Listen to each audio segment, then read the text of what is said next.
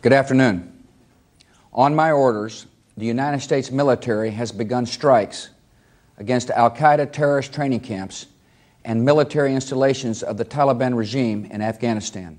October 7th, 2001, President George W. Bush addressed the nation, explaining that the U.S. was preparing for what he called sustained, comprehensive, and relentless operations in Afghanistan. The name of the initial military operation was Enduring Freedom. I'm speaking to you today from the Treaty Room of the White House, a place where American presidents have worked for peace. We're a peaceful nation. Yet as we have learned so suddenly and so tragically, there can be no peace in a world of sudden terror. Bush was referring, of course, to the attacks of September 11th, which by then had been connected to Osama bin Laden, who was said to be based in Afghanistan. The 43rd president reached for an anecdote to explain what he was asking of America's military families. I recently received a touching letter that says a lot about the state of America in these difficult times. A letter from a fourth-grade girl with a father in the military. As much as I don't want my dad to fight, she wrote, I'm willing to give him to you. The fourth grader who wrote that letter would be around 30 years old by now, as U.S. troops in Afghanistan will finally Good afternoon. End operations there. I'm speaking to you today from the Roosevelt, the Treaty Room in the White House. 20 years later, from the same room in the White House, President Joe Biden announced he would follow through on a plan set in motion by former President Trump to withdraw all U.S. forces from Afghanistan. Biden's deadline for withdrawal, September 11th. We went to Afghanistan because of a horrific attack that happened 20 years ago. That cannot explain why we should remain there in 2021. Consider this. America's longest war is coming to a close. What's left is a question, one historians will probably debate for a long time. Was it worth it? From NPR, I'm Mary Louise Kelly. It's Thursday, April 15th. Support for Consider This and the following message come from The Jab, a new podcast from The Economist. How well will COVID-19 vaccines work, and what do they mean for life going forward? What are vaccine passports, and will you need one? Find the answers in The Jab. Each week, The Economist science correspondent and health policy editor unpack a different theme along the complex supply chain that takes vaccines from the lab to the people who need it. Subscribe and listen to The Jab for free today on Apple Podcasts, Acast, or your podcast app. Whether you're looking to discover a new series to binge, find your next great read, or check out that movie everyone's talking about, NPR's Pop Culture Happy Hour podcast is your guide to all things entertainment. Every weekday, we keep pop culture in high spirits. Listen now to the Pop Culture Happy Hour podcast from NPR. It's Consider This from NPR. More than 20,000 American troops have been wounded in Afghanistan over the last 20 years. 2,448 have been killed. Many of them are buried in a 14-acre plot of Arlington National Cemetery, known simply as Section 60. Look at them all. Look at them all, the president said Wednesday as he laid a wreath in Section 60. This was just after he announced plans to withdraw all U.S. troops currently stationed in Afghanistan, approximately 2,500 of them, by September 11th. Was it a hard decision to make, sir? No, it wasn't. To me, it was absolutely clear. Absolutely clear. Biden had explained in his speech that day that, in his view, the U.S. did what it set out to do in Afghanistan, which was to ensure the country would not be used as a base for attacks on America. But the question now is, what happens when the U.S. leaves? Well, I think what his decision reflects is the basic principle in which you make all decisions, which is the grapefruit principle. And that is the juice worth the squeeze? Is keeping American troops there, worth the price? Chris Kalenda is a retired U.S. Army colonel who led troops in combat against the Taliban and then later participated in diplomatic talks with them. Some military leaders, including Kalenda's old boss, former commanding general David Petraeus, predict that when U.S. troops leave Afghanistan, the Taliban will go on offense, ungoverned spaces will get bigger, and terrorist organizations will flourish. I asked Kalinda, is General Petraeus wrong? Here's a bit of our conversation. Well, I think you've got to bear in mind three things about Afghanistan. I mean, the first one is that the United States can't give the Afghan government legitimacy. The Afghan government has to earn it, and it has to earn it in the eyes of the people, and they haven't done that yet.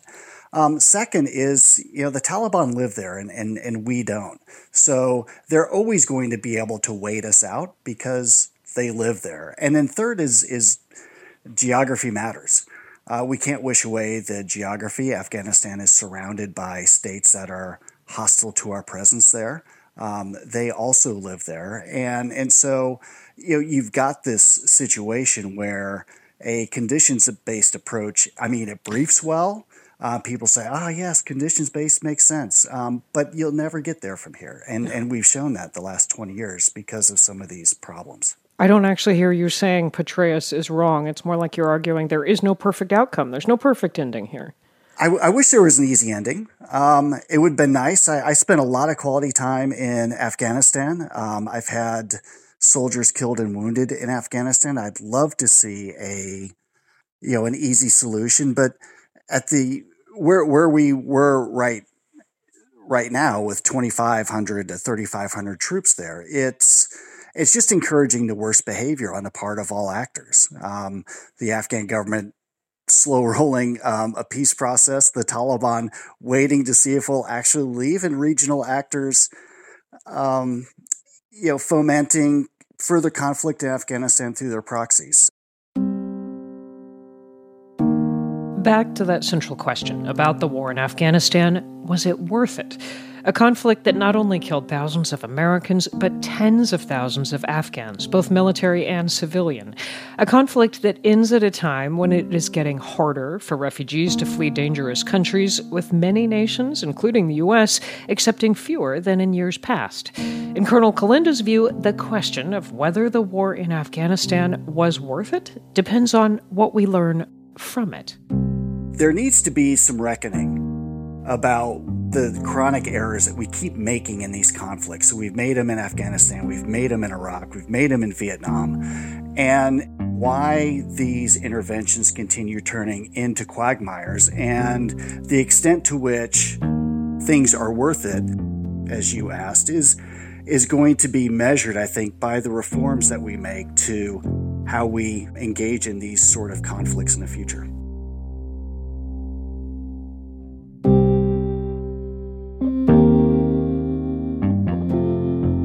Now, we should point out, while the official deployment of U.S. troops is ending in Afghanistan, that does not mean all U.S. military action there is coming to a close. The president says the U.S. will continue to assist the Afghan military and, quote, reorganize our counterterrorism capabilities in the region to monitor threats in Afghanistan from outside its borders. We should also point out some military leaders, along with some top Republicans and Democrats, voiced concern about withdrawing from Afghanistan back when President Trump supported the idea. The worry then was same as it is now, that conditions in the country will deteriorate. Does that worry you? Indeed, it does. I am worried about that, but I am also encouraged by the statement of support by President Biden that this does not mean the end of our partnership. That is Roya Rahmani, Afghanistan's ambassador to the United States. She told me she does worry about the escalation of violence in Afghanistan and that in some places the Taliban still represents a daily threat to the safety of civilians. So as the announcement comes, there is a continuous conflict going on daily basis. That violence is very real and people continue to get killed every day. So as they have decided to withdraw the troops, regardless of the conditions on the ground, we respect their decision, but then we are hoping that with their support, we would be able to continue to protect and defend ourselves. Let me turn you to Afghan women. How worried are you, as an Afghan woman, for the women of Afghanistan? Needless to say, the women of Afghanistan are very worried, extremely worried. It does not seem that the Taliban has moved very much from their position when it comes to how they treat women in Afghanistan. And we have seen many examples and evidence of that in the areas that fall under their control. So, yes, women are very worried, and so am I. This is a very real and legitimate concern. And I would like to also say on this point that to support women of Afghanistan, it's not just a humanitarian issue. It is a national security issue. We have seen, and it is proven, that for nations to be stable and successful, the rights of women must be respected.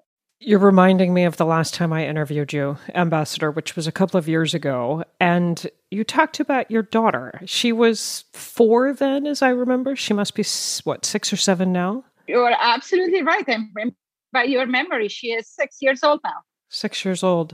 It struck me, and the reason I remember it is that it was so clear listening to you that when you talk about women's rights in your country, it's very personal for you, that you were speaking not just as the representative of a government, but as a mother.